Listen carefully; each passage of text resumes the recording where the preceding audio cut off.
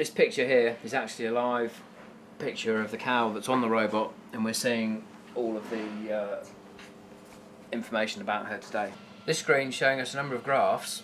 The first one is showing us the milk yield of the cow against the computer prediction, and this one is showing us the quality of the milk.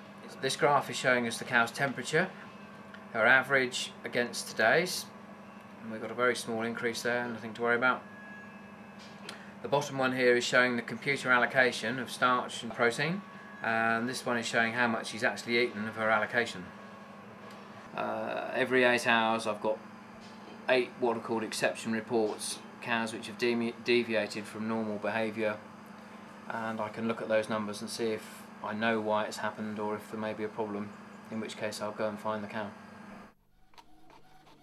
Neil checks the data every morning, but occasionally the computer comes across a problem that needs human intervention and can't wait. The whole of the system is wired into an alarm system with which I can program up to 10 telephone numbers, which it will dial in sequence until it finds someone to answer. And when the alarm goes off, it will ring me up on my mobile phone, and it will give me a number of text messages telling me if we've got a problem with the power supply, if we've got a problem with a cow on the robot.